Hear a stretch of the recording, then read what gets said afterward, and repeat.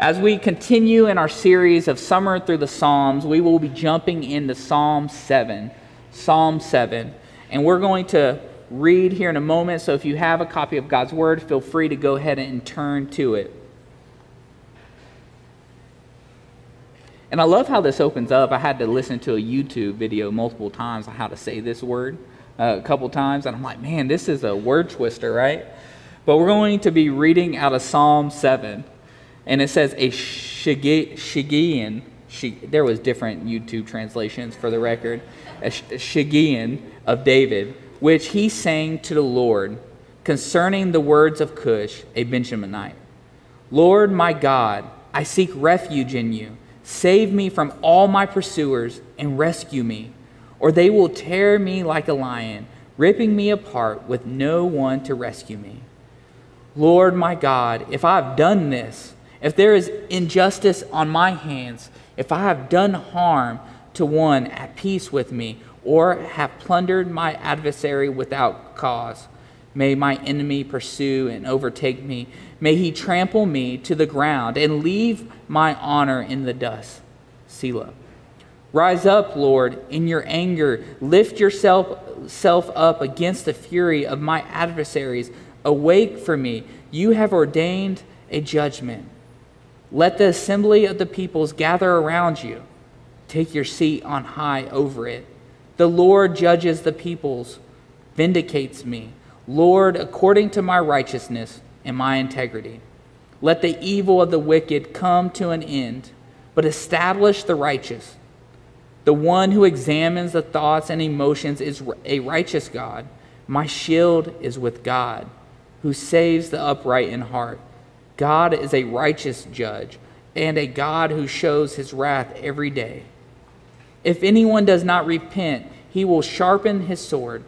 He has strung his bow and made it ready. He has prepared his deadly weapons. He tips his arrows with fire. See, the wicked one is pregnant with evil, conceives trouble, and gives birth to deceit. He dug a pit and hollowed it out, but fell into the hole he had made.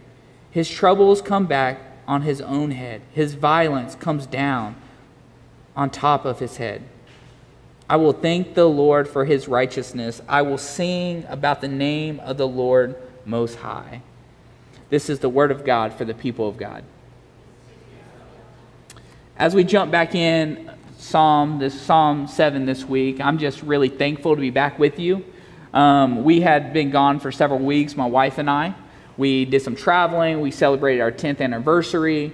And it was just a good time of being away. And last week was my first Sunday back in several weeks. And man, it's just such a good reminder for me of the strength that we find when we gather together, when we're encouraged by God's word. Over about a week ago, I had a cool opportunity to oversee a camp. I work at Bryan College. And oversee a camp, and one of my favorite parts was being able to serve with several fellow sojourners. Jessica Vest, Deanna Roberts, Mary Laxton, we had Josiah was with us, and it was just a sweet time to not just serve, but also get to serve with my church family. And it's just a great opportunity for us to just serve the next generation. But being back with you guys is just fills my heart over the time away. One of the things I was committed to during my break was praying regularly for different sojourners. And man, just a reminder of how much I love each one of you. And just a reminder that the power of prayer, and it's just good to intercede on many of yours behalf. And just thank you for many of you that shared ways I could pray for you specifically. As we jump in this morning, I want to start with a question in Psalm 7. And it's a pretty simple question, but have you ever had someone bring a false accusation against you? Has anyone ever brought a false accusation against you? Has someone ever slandered your name? Most oftentimes, if we're honest with one another and ourselves, these difficult situations where accusations are brought are not always completely untrue or completely true, but maybe hold a hint of truth, right? Maybe you said something, but whoever heard it didn't hear the entirety of your comments. Thus, your comments were taken out of context. And taken out of context, maybe they thought you said something that you didn't intend. As a result, our character, our professionalism, and even our intentions are often questioned. And this is difficult. And how many times has someone in this room apologized and said, "I'm sorry, that's not what I intended"? In reality, one of the things I say in leadership is that we want to be judged for our intentions, but we're often judged for our actions. And it would be great if our intentions were constantly known, and that's the weight of leadership oftentimes. The weight of leadership is that we have to be held responsible for our actions, not just our intentions. But there's some realities when you're misunderstood or an accusation is even brought against you. Realities of anger, confusion, and maybe even pain overtake us. I don't know if anybody wants to be misunderstood. We desire justice, don't we, when we're misunderstood, or we desire justice when someone slanders our name. But some realities are true in that, is that it's just never easy, it's never black and white. And I think this psalm of David highlights some of these feelings. It's a psalm of lament, not psalm of praise. And in these psalms of lament, confusion, anger are often deeply tied to it in some way or another. And as I thought about maybe when was there a time that I was falsely accused of something, I couldn't think of a particular time when someone just completely accused me of something horrendous, but I could think of plenty of times when maybe my motives were not understood and my intentions were not necessarily, I wasn't necessarily thought of in the best light. Maybe somebody didn't give me the benefit of the doubt. And I was thinking about that pain. I was thinking about that confusion. And then Psalm 7 comes. And this particular psalm of injustice is personal for David. David has been accused of something horrific. We don't exactly know what he was accused of, but we can assume he had been slandered, and his response is one that we can learn from this morning. And I think understanding the character of David makes his response even more intriguing. And if you know anything about David, 1 Samuel tells us that David was a man after God's own heart. But that's not the full story of David, is it? It's not so pretty. The story of David is one of pain that he causes when he commits adultery with another woman and then has her husband taken to a front line where he would then be killed. But this same David, broken on one sense and also on the other sense, a man after God's own heart, approaches God in Psalm 7, giving us a beautiful picture of how we are to respond to false accusations. So in Psalm 7, we are confronted with the psalm of lament. Lamenting and desiring justice is the right response when we hear about any injustice in the world. And maybe accusations don't come to mind in your personal experience, but if you spend 5 minutes watching the news, injustice is in front of us every day, and we're constantly conflicted with how we are to respond. But Psalm 7 reminds us that God judges in his righteousness. God judges in his righteousness. We will consider 4 postures of David this morning, 4 postures of David that he portrays as he recognizes God as a righteous judge. So we're going to look at 4 postures. First is David trusts God to provide refuge. David trusts God to provide refuge. Secondly, David examines himself. Thirdly, David does not defend himself. And fourthly, David offers praise to this righteous king. So first, we look into this passage and we look at how David trusts God to provide refuge.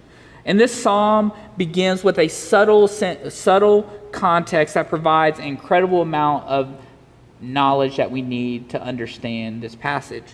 When it says, David, when he says he sang to the Lord concerning the words of Cush, a Benjaminite, that is extremely, extremely significant in this passage. Because what we are told, we don't know exactly what the words of Cush were, but we do know that the tribe of Benjamin were enemies to David. They were enemies to God. So we know that there was hostility between them and David. So we know that this tribe that Cush was a part of wasn't necessarily friends of David. They were enemies of some sort. And so we know that David is responding to some sort of accusation in some way or another. And then we see in verses 1 and 2, it says, Lord my God, I seek refuge in you. Save me from all my pursuers and rescue me, or they will tear me like a lion, ripping me apart with no one to rescue me. You see, David trusts God to be his refuge. And he starts at this point. This is a really interesting progression that we see. It's not just 4 postures, but it's a progression of 4 postures that we're going to see by David. But David recognizes God as his refuge. And if you spend time in the Psalms, you'll see that this is a common theme. This is one that David is echoing over and over again. And so you see this in Psalm 23, and this is one that is very popular, that most of us have heard, or at least you've seen it on a t-shirt somewhere. The Lord is my shepherd. I have what I need. He lets me lie down in green pastures. He leads me beside quiet waters. He renews my life. He leads me along paths for his name's sake. Even when I go through the valley of the darkest valley, I fear no danger, for you are with me. Your rod and your staff, they comfort me. You prepare a table before me in the presence of my enemies. You anoint my head with oil, my cup overflows. Only goodness and faithful love will pursue me for all the days of my life, and I will dwell in the house of the Lord as long as I live. Psalm 103 echoes this. My soul, bless the Lord, and all that is within me, bless his holy name. My soul, bless the Lord, and do not forget all his benefits. He forgives all your iniquity. He heals all your diseases. He redeems your life from the pit. He crowns you with faithful love and compassion. He satisfies you with good things, and your youth is renewed like an eagle. The Lord executes acts of righteousness and justice for all the oppressed. You see, God has clearly met David in the darkest valleys, in the darkest moments of his life. Despite pain and suffering, sin and guilt, David turns to God for his refuge. Tim Keller describes refuge like this. Maybe you've heard the term refuge at some point. He says, a refuge is anything that you put your hope in for deliverance and rescue. The Bible uses the word refuge to denote where you can find rest, peace, and safety in the midst of storms of this life. In a sense, a refuge is anything that you trust in to save you. A refuge, in other words, is a functional savior. Everyone has some sort of refuge. All of us probably can think about things that we find refuge in that aren't necessarily the most healthy. When Israel stopped looking to God to be their refuge, they looked to one another. Isaiah 30, verses 1 through 2 says, Ah, stubborn children, declares the Lord, who sets out to go down to Egypt without asking for my direction, to take refuge in the protection of Pharaoh and to seek shelter in the shadow of Egypt. Israel was pinning all her confidence on Egypt to deliver them from the Assyrian army.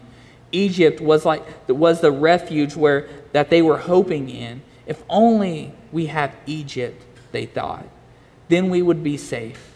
Then we would be secure. Conversely, the scriptures, the Bible, constantly points us to God alone for ultimate safety, for ultimate refuge. Psalm 57:1 says, O God, be merciful to me, for in you my soul takes refuge. In the shadow of your wings I will take refuge till the storms of my destruction pass by. Whatever you look to for ultimate safety is your refuge. What do you find refuge in?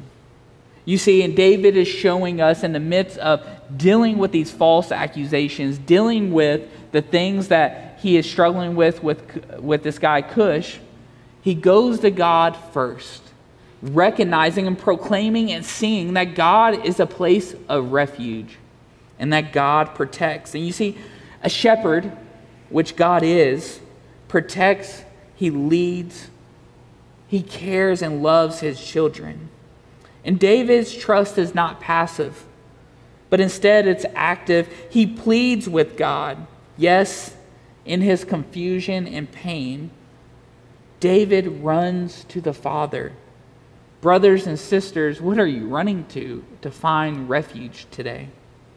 You see, David trusts God to provide refuge. Then secondly, you see this posture from David is that he examines himself. David examines himself. As I've processed David's response to these accusations, I've considered, how would I respond? And I hope maybe you're asking the same question this morning. My sinful inclinations is often to turn to anything but God.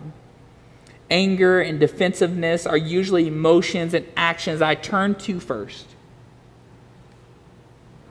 What do you turn to?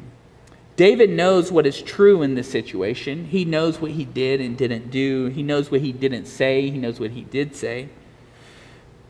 But he knows God. He knows that he is sinful, and he knows how God deals with sin. He knows how God has dealt with him previously. So David examines himself next. And you see this in verses 3 through 8. He says, Lord my God, if I have done this, if there is injustice on my hands, if I have done harm to the one at peace with me, or have plundered my adversary without cause, may my enemy pursue and overtake me. May he trample me to the ground and leave my honor in the dust. He starts with, have I done this? David examines himself by willingly giving himself up to be plundered. Not necessarily my response. God, protect me in my sin. Protect me in my brokenness would probably be my response.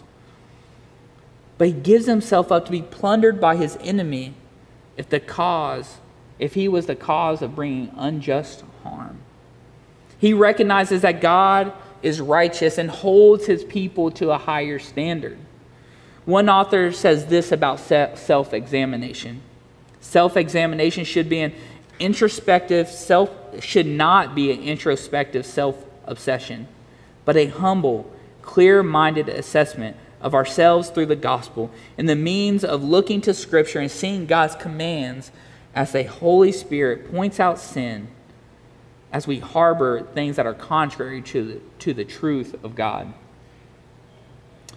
For some, the tendency to assess our self-examination, to assess ourselves inaccurately, is because we're predisposed to either to assume that we're completely at fault or remove all fault completely. And as I began, usually in situations there's a hint of truth of some sort. So the assessment is based on personality rather than the gospel. Predispositions take the place of the gospel. So, brothers and sisters, as you begin to think about what does it look like to examine yourself, I think you can easily become self-obsessed. Maybe you could become removed too much. But I think the Scriptures give us clear truths that are helpful for us when we begin to think about examining ourselves. First, we are loved. You are loved. 1 John 3:1 says, see what great love the Father has given us, that we should be called God's children, and we are. We are loved. Secondly, there is nothing you can do to earn this beautiful love. Ephesians 2 verses 4 through 5 says, but God, who is rich in mercy, because of his great love that he had for us, made us alive with Christ, even though we were dead to trespasses. You are saved by grace. You are loved. There's nothing you can do to earn this love. Thirdly, the Holy Spirit reveals sin. The Holy Spirit reveals sin. John 14:26 says, "But the Counselor, the Holy Spirit, whom the Father will send in my name, will teach you all things, remind you of everything I have told you." So we are loved. There's nothing you can do to earn this. The Holy Spirit will convict you of sin and reveal it. Then finally, our sin is not meant to cause us to go into deep depression, because there is great hope in Christ. And 2 Corinthians 4:16 through 18 says, "Therefore we do not give up. Therefore we do not give up. Even though our outer person is being destroyed, our inner person is being renewed day by day. For our momentary light affliction is producing for us an absolutely incomparable eternal weight of glory. So we do not focus on what is seen, but we focus on what is unseen. For what is seen is temporary, but what is unseen is eternal." David does not just go straight to go to God, defend me. He goes to God in humility and he says, "God, reveal to me, what is it? How have I hurt someone? What is it in my heart that has caused me to hurt somebody?" David trusts God to be his refuge. He examines himself, and then in this third posture, we see that David doesn't defend himself. It is a natural inclination to want to defend yourself when you are wronged and believe an injustice has been brought against you. However, David shows us a better way this morning. Verses 6 through 16. "Rise up, Lord, in your anger, lift yourself up against the fury of my adversaries. Awake for me, you have ordained a judgment. Let the assembly of peoples gather around you. Take your seat on high over it. The Lord judges the peoples. Vindicate me, Lord, according to my righteousness and my integrity. Let the evil of the wicked come to an end, but establish the righteous. The one who examines the thoughts and emotions is a righteous God. My shield is with God, who saves the upright in heart. God is a righteous judge who shows his wrath every day. If anyone does not repent, he will sharpen his sword. He has strung his bow and made it ready. He has prepared his deadly weapons. He tips his arrows with fire. See, the wicked one is pregnant with evil, conceives trouble, and gives birth to deceit. He dug a pit and hollowed it out, but fell into the hole he had made. His trouble comes back on his own head. His violence comes down to the top of his head." Honestly, I wish I had more time to dive a little bit deeper into just this passage alone, this section. There are some incredible statements, some interesting statements that need to be rightly dealt with. However, as we don't have that much time, I want to note a major theme that is related to the context of David responding to accusations. Remember, David is responding to these things. The passage opens with David recognizing that God is his refuge, then examining himself. David's response to these accusations never turns to him feeling the need to defend himself. Instead, David recognizes a significant truth about God. And this is verse 11. David says, "God is a righteous judge, and a God who shows his wrath every day." This is a hard verse that I think is very easy for us to look past. When you hear the words judgment, when you hear the word wrath, we want to think of God as a God of love. And you see, I think that is true. God is a God of love, but God loves us in his righteousness and as judge. But when we land on verse 11, we have to understand that the entire Psalm 7 hinges on this verse. That God is a righteous judge. Believers, this morning, speak to you for a moment. I think we can find comfort. I think we can find comfort in knowing that wickedness never goes unnoticed by God, never goes unaddressed by God.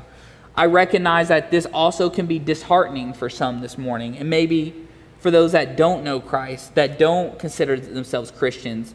You're like, I don't know if I want to follow a God of wrath and righteousness.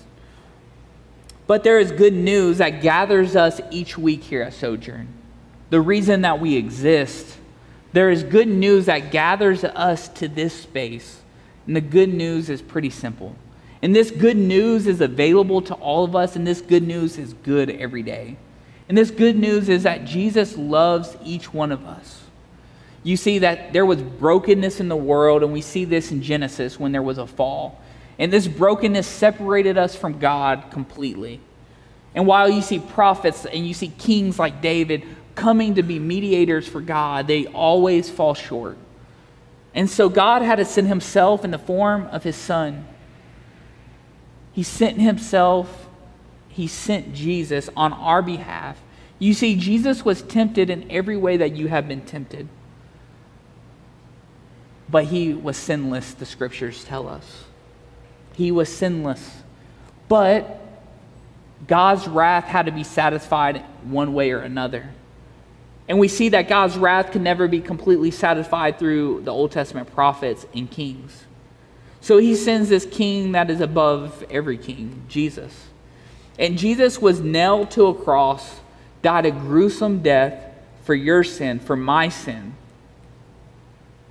God is righteous, and he is a good judge, a wise judge. And he had to satisfy his wrath, and he did it through himself. And you see, because Jesus died on the cross on your behalf, and then rose on the third day, he conquered sin, death, and hell. And because of that,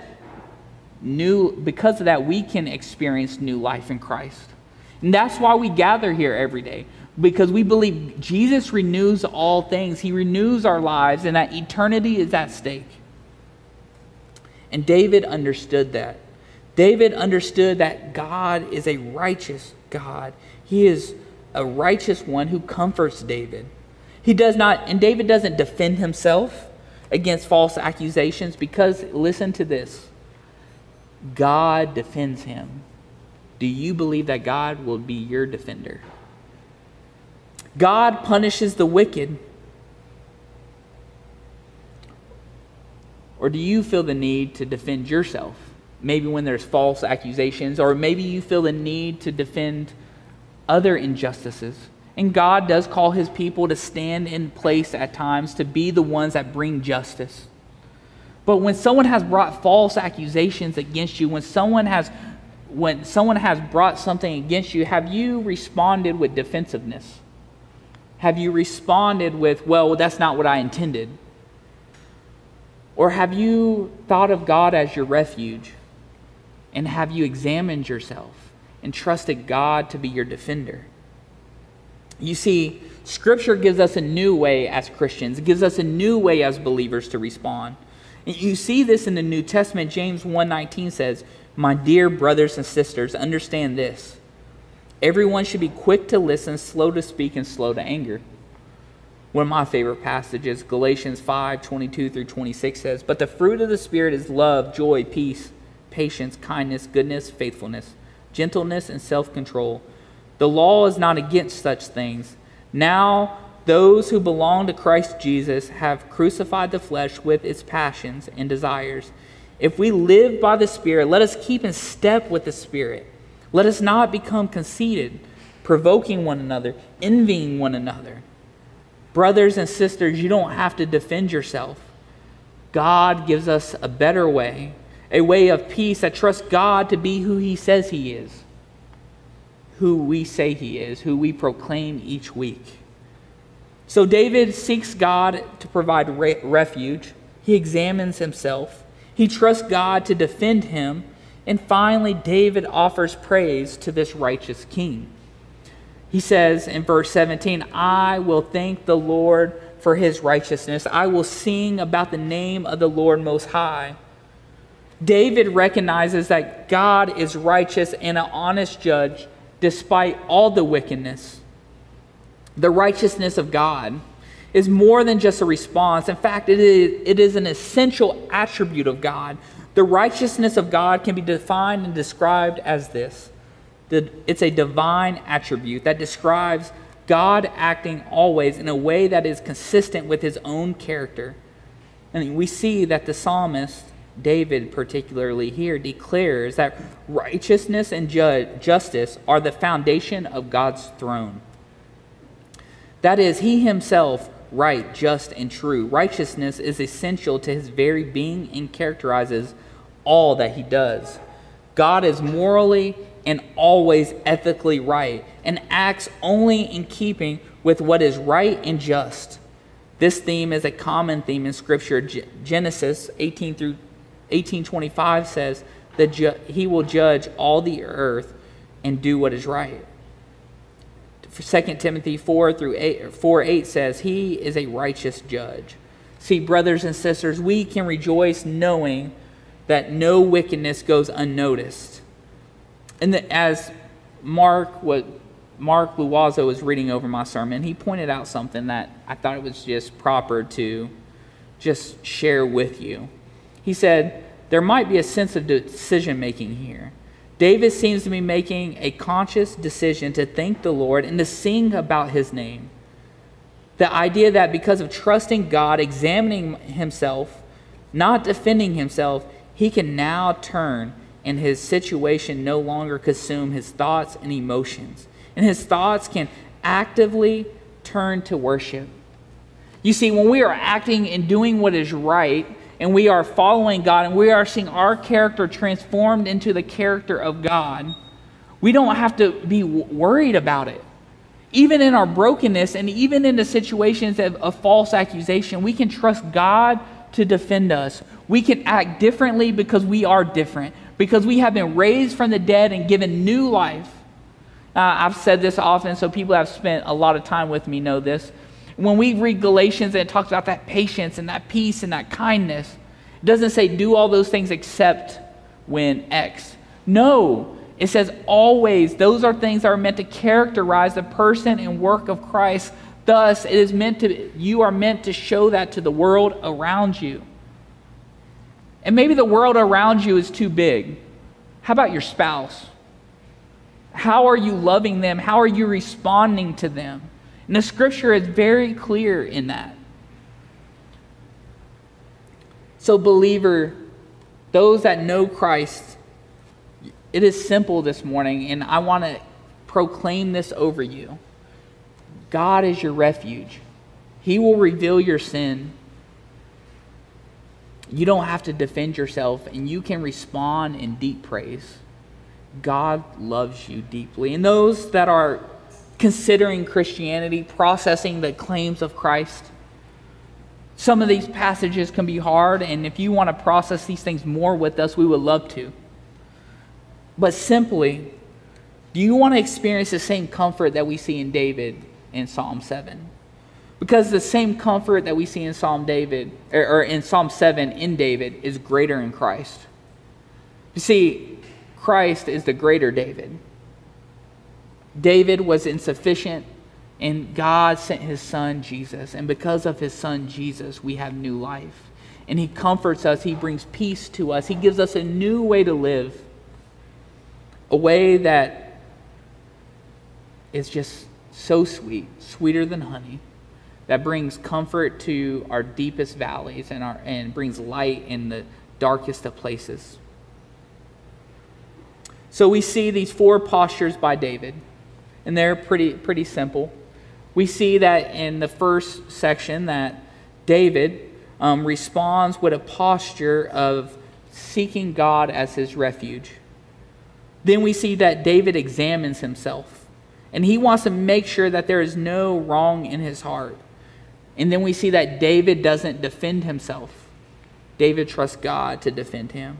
And then he responds with words of praise and worship. So this morning, as we continue the time of worship, respond to God appropriately. Let's pray. Father, we come before you this morning, and we thank you for your righteousness. We thank you that you do not let any wickedness go unnoticed, unrecognized, undealt with. We thank you that you hold all things together in your hands. And we thank you for this beautiful picture of showing us a better way to live, a better way to respond. Father, we want to respond to you this morning with the same heart that David did. examine us, Father. Reveal our sin to you, or reveal our sin to ourselves, so that we can respond in repentance, recognizing that your grace is sufficient for all things. Father, we thank you, and it's in your name we pray. Amen.